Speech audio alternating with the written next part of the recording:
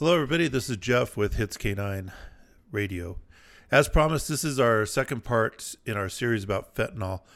Today, we have Gary Haddon on here from Indianapolis. He's going to talk about fentanyl and what they've been doing in Indianapolis, how they worked with their prosecutors to get agreements on prosecuting after they imprinted their dogs, whether or not they imprinted all their dogs or not. You'll hear the answer to that question, and how they went about imprinting their dogs on fentanyl. So if you haven't listened to part one, maybe scroll back one episode, listen to part one with Michael Kamisik from Sheepdog Guardian. We went pretty deep into the woods on a lot of that. And now we are going to start this episode here with Gary Haddon. I hope you enjoy. This is the official Hits Training and Consulting Podcast. We are America's law enforcement canine training resource. We're raising the training bar for police dogs everywhere by discussing the intricate details of the training techniques used by the experts. Hits Radio is merging the training world with the real world. You've been there. We've been there too.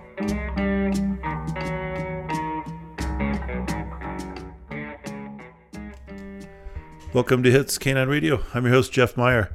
Today I'm doing another episode on fentanyl. We just did one. We're going to probably put these out back to back. Because fentanyl and imprinting and everything to do with fentanyl, I think, is one of the, if not the hottest issue for detection dogs, canine narc dogs. It's definitely up there in the top two or three. And I get the question a lot, and I've had it for quite a few years, about should we train our dogs on fentanyl? And that answer, I think, is evolving. Like any good program, I think you should always be evaluating how you're doing things. So we had Michael Kamisik on here, and he talked basically about, make sure you're working with your prosecutor and doing it safely.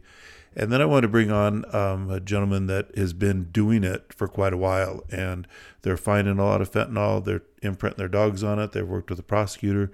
So I'm sure there's several agencies that are out there doing it successfully. But I know that Gary Haddon from Indianapolis has been doing it for quite a while, and I think he's probably one of the leaders of this topic, definitely out in the trenches, finding a lot of fentanyl every day with his dogs. So I want to bring him on, kind of talk about, we've had him on before to talk about parcel interdiction. So I want to bring him back on and talk about what they're doing, because in my opinion, from talking to him and just knowing the exact standards that he uses for everything, that I think they're doing it in a very good example that you can, if you're going to go down the road of imprinting your dogs on fentanyl, I think Gary is an excellent resource to kind of hear how they do it and see if it's something you want to do. So with that, Gary, how are you doing today? I'm great.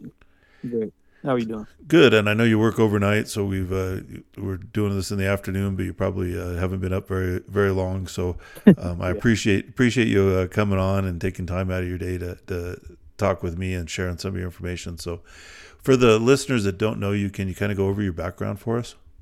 Yeah. I've been a police officer going back since 1990. I worked dual purpose patrol dogs. I got my first dog in 95. And transitioned over to the interdiction side about 12 years ago. So I do that. I still do a lot of patrol dog training for agencies around here. But for 27 years of canine experience, but like I said, my main focus now is on the narcotics side.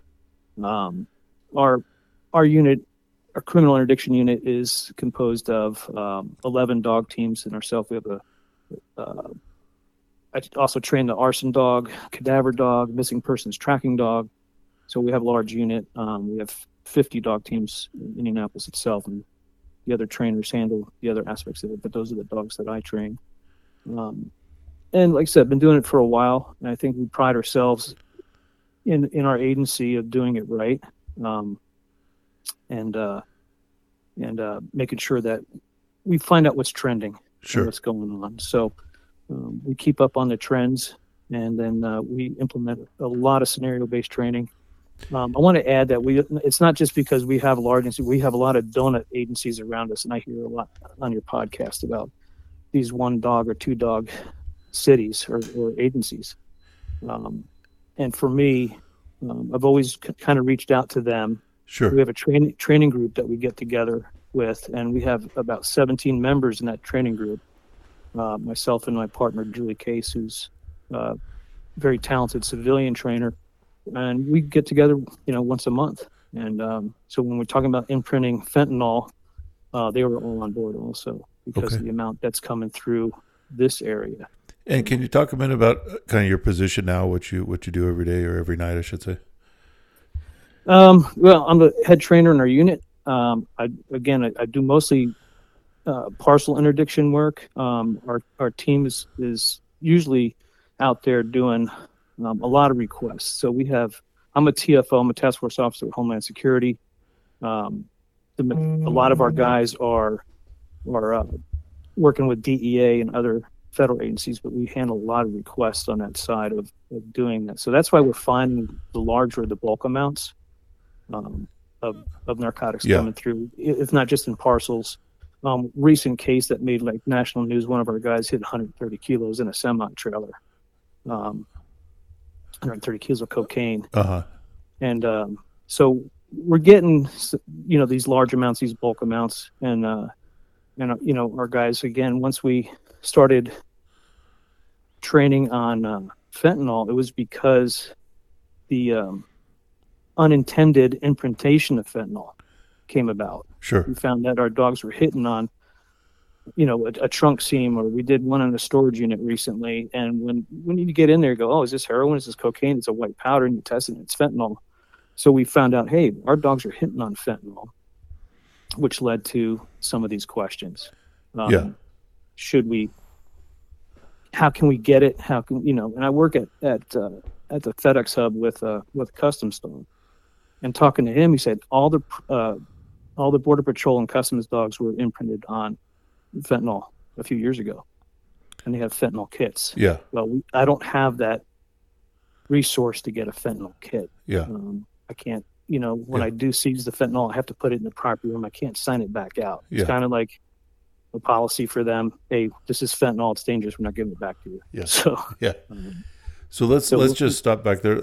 How long ago was it that you started seeing that your dogs were hitting on fentanyl? I'd have to go back at least 3 years ago. So several years ago, and that's when you started thinking, and obviously fentanyl's, it's been around for a while and it's getting worse all the time.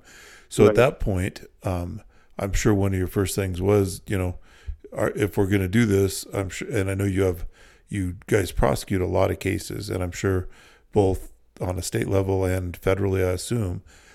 So did you have a sit down then with your prosecutors at that time and see where they were at with all of this?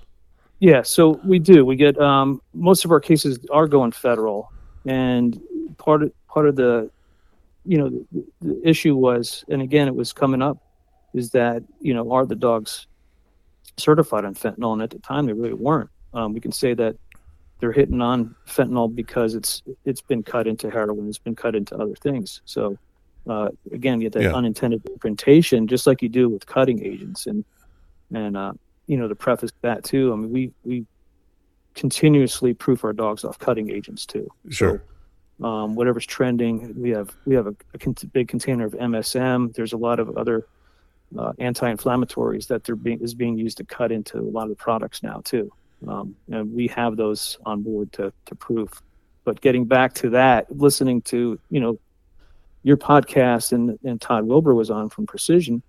I liked what he had to say, and I looked up his fentanyl odor packs, and I ordered them. And so this way, because we had a case where the defense attorney, he was pretty sharp, and it was a federal case. So you have the question that came out said, hey, your dog indicated on his fentanyl, and is your dog certified on fentanyl? And the handler said yeah, the dog is. I said, well, was he certified at the date of the seizure? And he said no.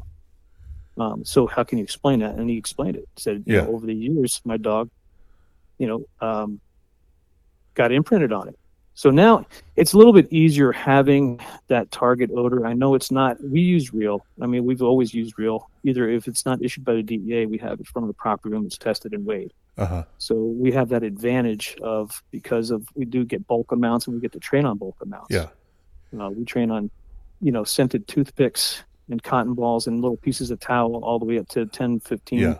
20 pounds at a time on training days. And so So we have that advantage, but we don't have that advantage with fentanyl. So yeah. we have to find a way.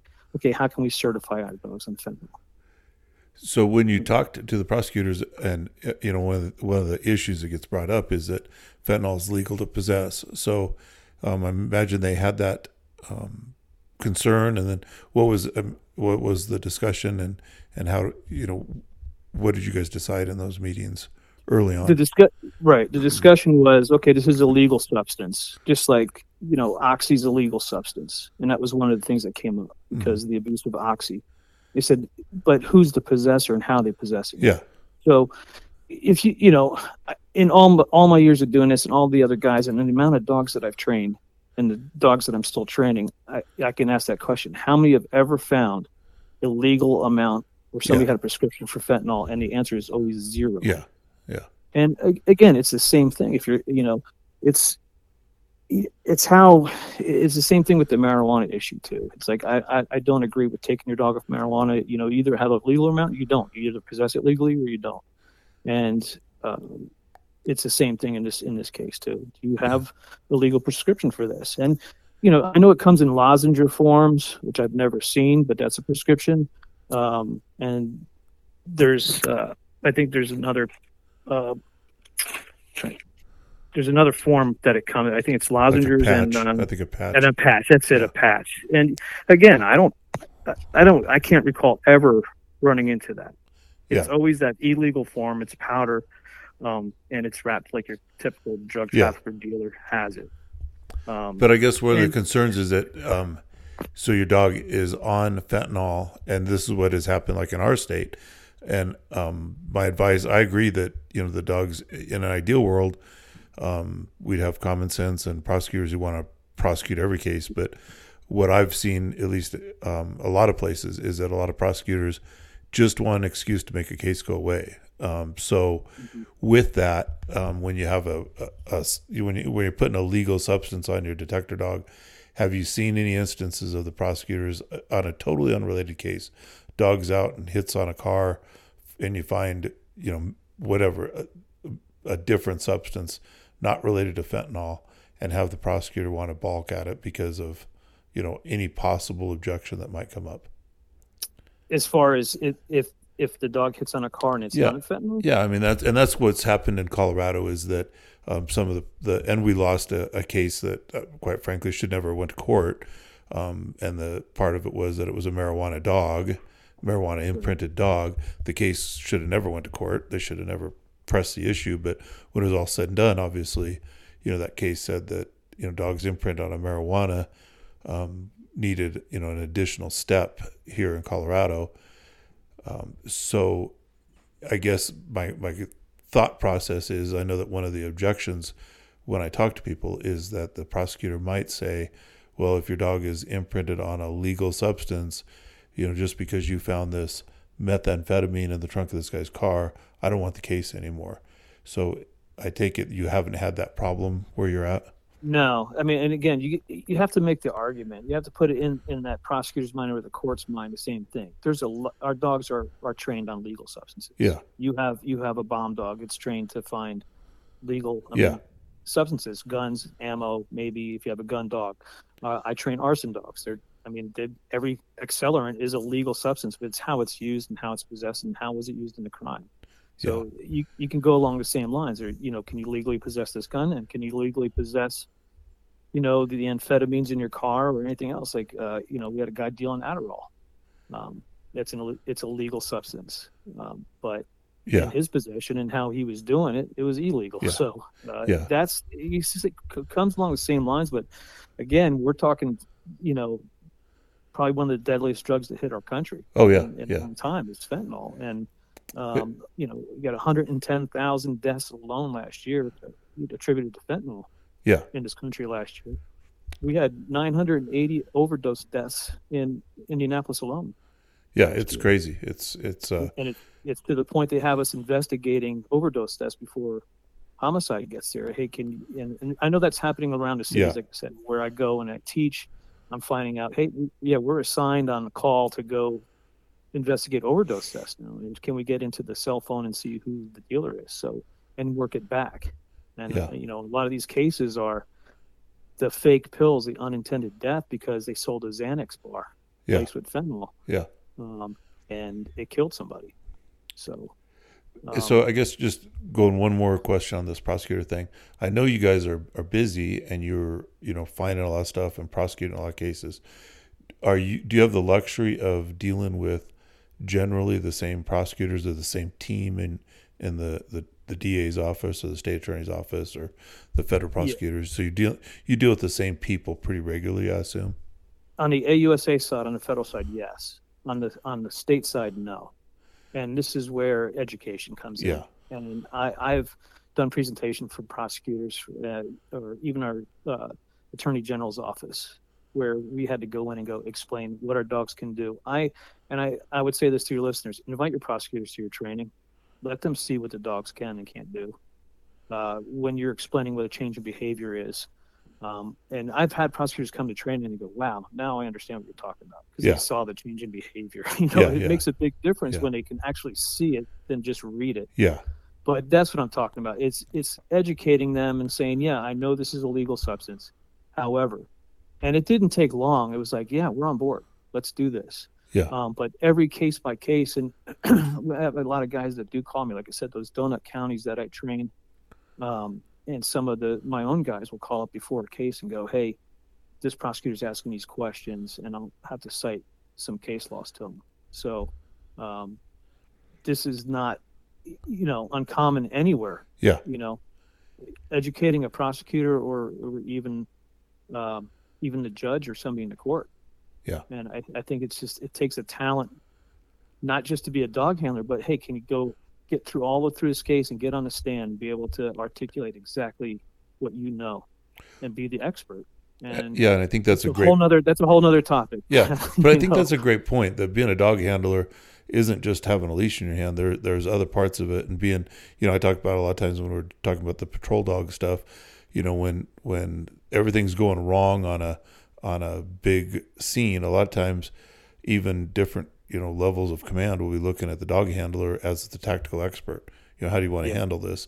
And I think on these types of things, you're the prosecution expert, and having those relationships before the trial and before the case, I think is really valuable. So I think I love your idea of calling up your prosecutor before you're trying to talk to them in the middle of a case, get to know them, have them come out to training, show them what you can do, and get that dialogue going. So that way, when the case comes and they're ready to dismiss it, then you already have a relationship, and you say, hey, can I come down and talk to you about it, and let's go over it, and I'll explain to you, my side of it, and maybe they won't be so quick to dismiss it. And I don't like to sound like I'm bitter about things, but I've just seen that lots and lots of places, not just here in Colorado, but and talked to people, I'm sure you have too, that a lot of prosecutors, because they're overworked, if they can find a reason to dismiss the case, they'll move on and tell you how to get them the next time. But I think having those relationships before that helps deter some of that. Exactly. It is that too. And, we've had cases where you just, I encourage guys, don't just let things go just because you lose the case. If you can push an appeal and explain why, but come across as that expert, Yeah. And I got good advice from a prosecutor years ago. It says, you guys get on the stand sometimes, and I ask about your training experience, and you just talk about, when you went to the academy and when you were training. Meanwhile, you have a litany of training that you went to, and you're not talking about it. Yeah. So it's important to come across like that. And like I said, speaking of which, I know you spoke to Mike, and I go back a long ways in this field. I know that when he took over for Terry Fleck, and I was friends with Terry, knew Terry a while ago, and what a great resource. And I'm again, getting on Sheepdog Guardian, there's a lot of resources on there, and I use it all the time. And I know, like I said, Mike and I had this discussion about the fentanyl. Yeah. And he brought up some good points about it, and I think following up is important, number one. And I'm not saying that everybody should do it. I'm just saying if you have an influx of fentanyl and fentanyl deaths in your city, and you have a way of doing it safely, and you can talk to your prosecutors and make sure that they're on board. Yeah. And again, explain to it, hey, yeah, it's a legal substance, but we don't see it in Yeah. the legal forms Yeah. ever. I mean, Exactly. again, we've been doing it for a long time. And the amount of stuff that we're pulling out of our area here, not just parcels, but on the road, on search warrants, on, in storage units, and every aspect that we do, we've Yeah. never run across a legal amount. Well, and I talked to a guy one time who does a lot of different interdiction stuff out of the Oakland area, and I thought he had a real smart idea one time, and he told me that on that same subject, he went to all of the major chain pharmacies and talked to them and said, "How many prescriptions have you written for fentanyl?" And it was like zero across the board. So they said that, there's patches, but they're through the hospital. But the amount of times that people would go to a lot of these pharmacies and get the lozenges or the patches, I shouldn't say it was zero, but it was extremely low, compared to the number of customers they had. So he used that as one of his arguments, just to further it that these people that, have it are not possessing it legally. And Right. the people who are possessing it legally are not putting themselves in the position to be contacted by the police a lot of times. Right. So Yeah. And I know there's going to be pushback from trainers or certifying bodies saying, don't do it. Don't put your dogs on fentanyl. But when the dogs do hit on fentanyl and you get a case that comes forward, they're going to have to somehow explain why the dog hit on it. Yeah. And I think we're just eliminating that step right now, because we've already done it and we won our cases saying, hey, it was unintended, but because there's so much out there and the dogs are hitting on it. There's something else that I just wanted to bring up real quick is I don't know if you guys are seeing it in your area, but the xylazine that's being cut into fentanyl. Have you heard about this? I've heard a little bit about it, but Okay, I'd like to go deeper into that. Yeah, let me go real quick. It's just it's very dangerous. Okay, so there's no testing for xylazine. There's no way to knowing. It's a similar opiate. You get this. The overdose is pretty similar. Okay, but they include pinpoint pupil, slow respirations, respiratory arrest, and hypotension. You'll get tissue necrosis in the extremities. If you look it up, you'll see there's some pretty disgusting pictures online where they're amputating from where the injection sites are. Now, when it comes to the dogs, intoxication in dogs include muscle tremors, seizures, slow heart rate and partial heart block, and slowed breathing rate. Dogs can also swallow excess air that can cause bloating. And this vet, what he put out this information was, he said, while xylazine mimics the effects of opiates, it is critical to recognize that naloxone and classical reversal agents to opiate intoxications on the xylazine does not reverse the effects. So that's something else that we're going to be dealing with down the road here. And is there any first aid for them known right now? None. Zero. So that's a danger in itself. Sure. Is this xylazine. So we're seeing it here. I was talking to a guy that I taught a class with in Philly, and they said they're seeing a lot of it out there. So I think it's a matter of time, and I don't know how. Again, I just want to put that out there for the dog handlers out there. If you see those symptoms, for whatever reason, it's going to mimic a lot of the seizures or a tremor or a bloating. And is this stuff? Is it basically you're finding it the same way? It's like just an alternative to fentanyl, if you will. Is that basically where you're? No, they're using it. They're cutting it with fentanyl. So when you're finding it, it's part of it. Yeah. So what they're doing now? They're taking that fentanyl high, and now it's taking it to the next level. Wow. Okay. Yeah. So, and again, it's not real common yet, but this is something that can be common. I just wanted to put it out there that the death rate would probably go up even more. And again, there's people losing limbs, their legs, or wherever the ejection sites are, they're rotting. Wow. And they're amputating these areas due to this xylazine product in the fentanyl.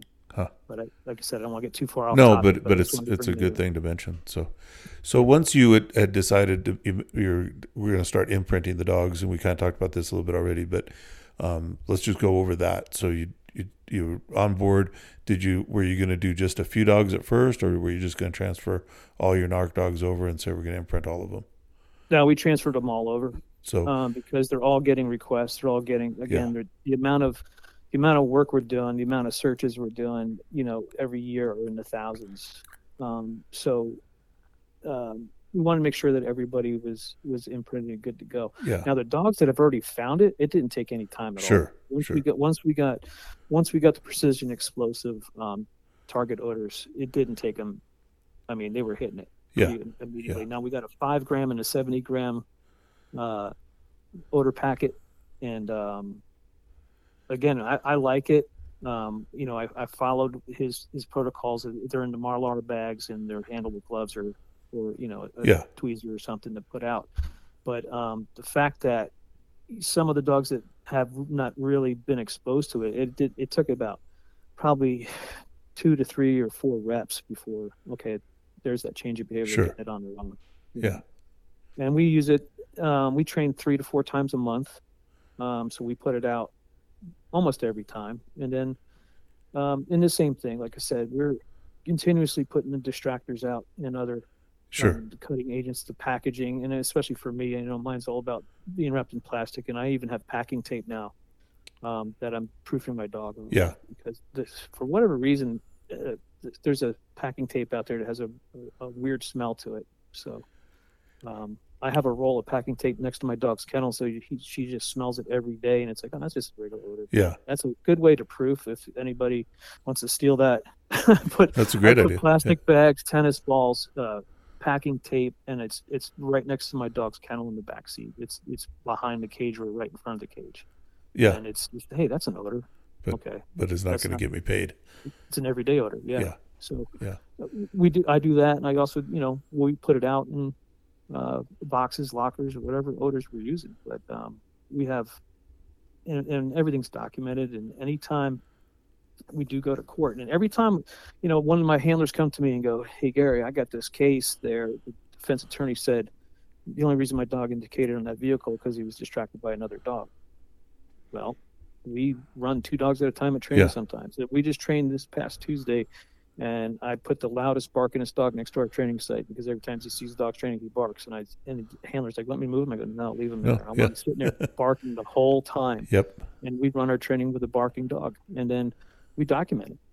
Yep. And when they bring it up, we say, no, we run our training. Sometimes we'll run 2 dogs at a time, and we'll have a barking dog next to training. So just the little things that we throw in there. Sure. But again, with the fentanyl odors, once they were imprinted, it's easier now that they don't have to try to go through this long explanation of the unintended imprintation. They can say, I'm certified and this is what we used. And do you guys do an in-house certification? We do an in-house certification, but when we go outside, I bring them with me. So we've had that before where our certifiers, we go to an outside certifier, which we do every year. They don't always have MDMA. I bring MDMA. I say, I'm not certifying this. I say, I need you to put this out. So it's the same thing with the fentanyl. It's just we'll bring it with us and say, we need to certify on this. So there's another thing. I mean, we certify a single blind once a year, and I don't know if I ever discussed this, but we do a double blind also. Because if I'm running training and a certification, I don't want that to go into the thing. So we won't double blind more than 2 or 3 dogs. Yeah. And this is the reason why anybody doing double blind or just thinking about it, once that observer sees 3 dogs go through, they're like, well, okay, I know these dogs. They're in the right spot. And then you got to rotate that observer out. Yeah. It's no longer double blind. It's no longer exactly. It's no longer double blind. So you got to rotate that observer out too. That doesn't know where the hides are. So we try, like I said, the reason we do all these things, and because of the amount of federal cases that we're putting on the table, and we're trying to stay ahead of everything, and there's no questions, and we're winning. We're successful because of that, and you can't get lazy in your training. So even if you're going to imprint the fentanyl, just do your homework. Yeah. And don't just, So- sometimes, guys do that check the box of training. Let's Oh, put yeah. all our 4 odors out or Yeah. all our bomb odors out, and okay, the dog hit everything. With- Well, yeah. heck, man, you can have that dog down for 3 months and you can come out and hit that odor again Yeah. 3 months down the road. Yeah, I always stress to my guys when I train them that, and I challenge them on it from day one, that when they put an odor out, that they have to have a reason why they put that odor out and why they put it in a certain place. And I just, from day one, that there's a purpose behind why you're putting it out, not just checking the box and, trying to fill out a training sheet. So I think we're on the same page that way. So you used the precision explosives. Have you gone and have you used real odor at all? Like from a seizure or anything, or have you just stuck with? No, we do. Yeah. So again, because of our protocols or our SOPs, I mean, we can't hold on to it. It'd have to be signed in and signed back out again, which they won't do with the fentanyl. So just prior to that case going through, or we need to, like, for me at FedEx, a lot of it's going to go in for disposal. Yeah. So if I intercept something going to another state and I can't get hold of anybody to control delivery in that state, then we'll keep it, and then I'll alert the guys, hey, the most I've gotten, I got 3 kilos out of a box recently. I said, come by and run this box of fentanyl. And so that gives us an opportunity to run the real stuff. And what's the safety protocol for that? I mean, imagine it's pretty well packaged at that point, and it's not. It's very well packaged. So I'm sure that the threshold isn't what, the threshold is where it's where they're going to get the alert, but Sure. It's not so much exposure that it's going to be dangerous to the dog. Yeah. And when you're seasoning, are you seasoning mostly the pill form now, or are you getting powder still? No, that was powder. Okay. Yeah. I've gotten pill form, but I don't use the pill form for training. Yeah. I haven't. If I get the powder form, I use that for training. But for the most part, we're going to stick to what we're getting from Precision, and then rotate that out, yearly probably, just to make sure, it's good. We're good to go. And I don't get any stipend from Todd on this, so but if he's listening, he wants to throw me something, that's fine. Same with Mike. Again, both those guys, I appreciate you having them on. And again, I've been doing this for 27 years, but I still listen to these podcasts. I learn from them. I mean, don't ever think that just because you got so many years on, you can't learn. Oh, I feel fortunate to be able to do this podcast, and I go to all the classes that I can when I'm, at our HIT seminar, and sit and listen to them, and I learn something constantly. And I think that's what makes people, probably stick around this profession longer, when you're open-minded and still want to learn new techniques and learn stuff. So absolutely. Yeah, absolutely. No, I do. And again, it's a good resource as is, Mike's website and everything that he's doing there, from updating the canine legal stuff, but the resources on the other end. Yeah.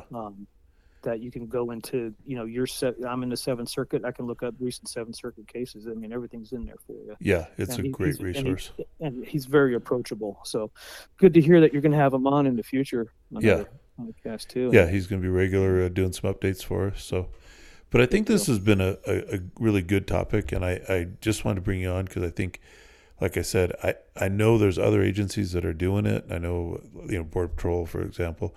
But as far as, state and local agencies, from the people I've talked to, I think you're probably one of the leaders of doing it, as far as maybe doing it a little bit sooner than some people, as far as imprinting on fentanyl.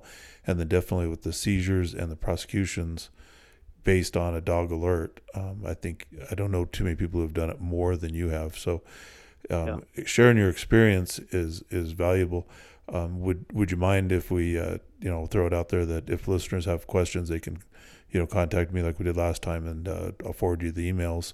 Absolutely. 100%. And use Gary as a resource, fantastic resource, not just for parcel interdictions and fentanyl, but for all kinds of dog training. So I appreciate you coming on and taking the time, sharing all your knowledge, and I know you guys are really doing a lot of good work there. So hopefully this has been good, valuable information for people who are considering doing it. And I would just maybe say, if you're listening to this podcast and you're still considering doing it, shoot me an email at jeff@hitscanine.net. Any questions you have, and I'll forward them on to all these experts, and you can get any questions answered even before you start. So these guys are more than willing to help everybody out there. So I appreciate it, Gary. Thank you. And be safe. No, thank you. I appreciate it too. And if I get anything down the road where we're challenged on using not a real target odor, then I'll come back and let you know. But right now there are no cases where target those pseudo odors are being challenged. So, but if something does change in our end because of the amount we're doing and we're using precision, I don't anticipate it. But if something does happen, I'll alert you to Excellent. So, Excellent. Thanks for your time, Jeff. All right. Thank you. Take care. All right.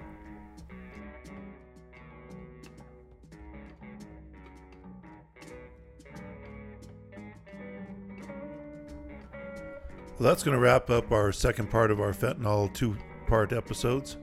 Hopefully this has been good information for those of you that are working narc dogs. Maybe it'll help you decide as an agency what you're going to do about fentanyl, whether you're going to imprint or not. I think there's a lot of good information. That answer is probably going to keep changing over time, as a lot of things in our profession do. But right now, I think there's a lot of good information out there. Talk to local agencies around you also, see what they're doing, and work with your training groups. Make sure that everybody's on the same page, at least in your area. I think that's real important. If you like these types of discussions, I always remind everybody that you can come to HITS in Scottsdale this year. In August, we'll be in Scottsdale, which is Phoenix area. There'll be 1,200 fellow handlers there, probably a few more. All kinds of discussions, not just about fentanyl, but about anything police dog related. Lots of networking opportunities, lots of great instructors. Check out hitscanine.net for the webpage. Got all the instructors listed so far that we have. Over 80, 90 vendors that'll be there. So any equipment, any dog vendors that you want to meet, most of them will be represented at HITS in Scottsdale this year in August. Thanks, everybody. I appreciate listening, and stay safe out there.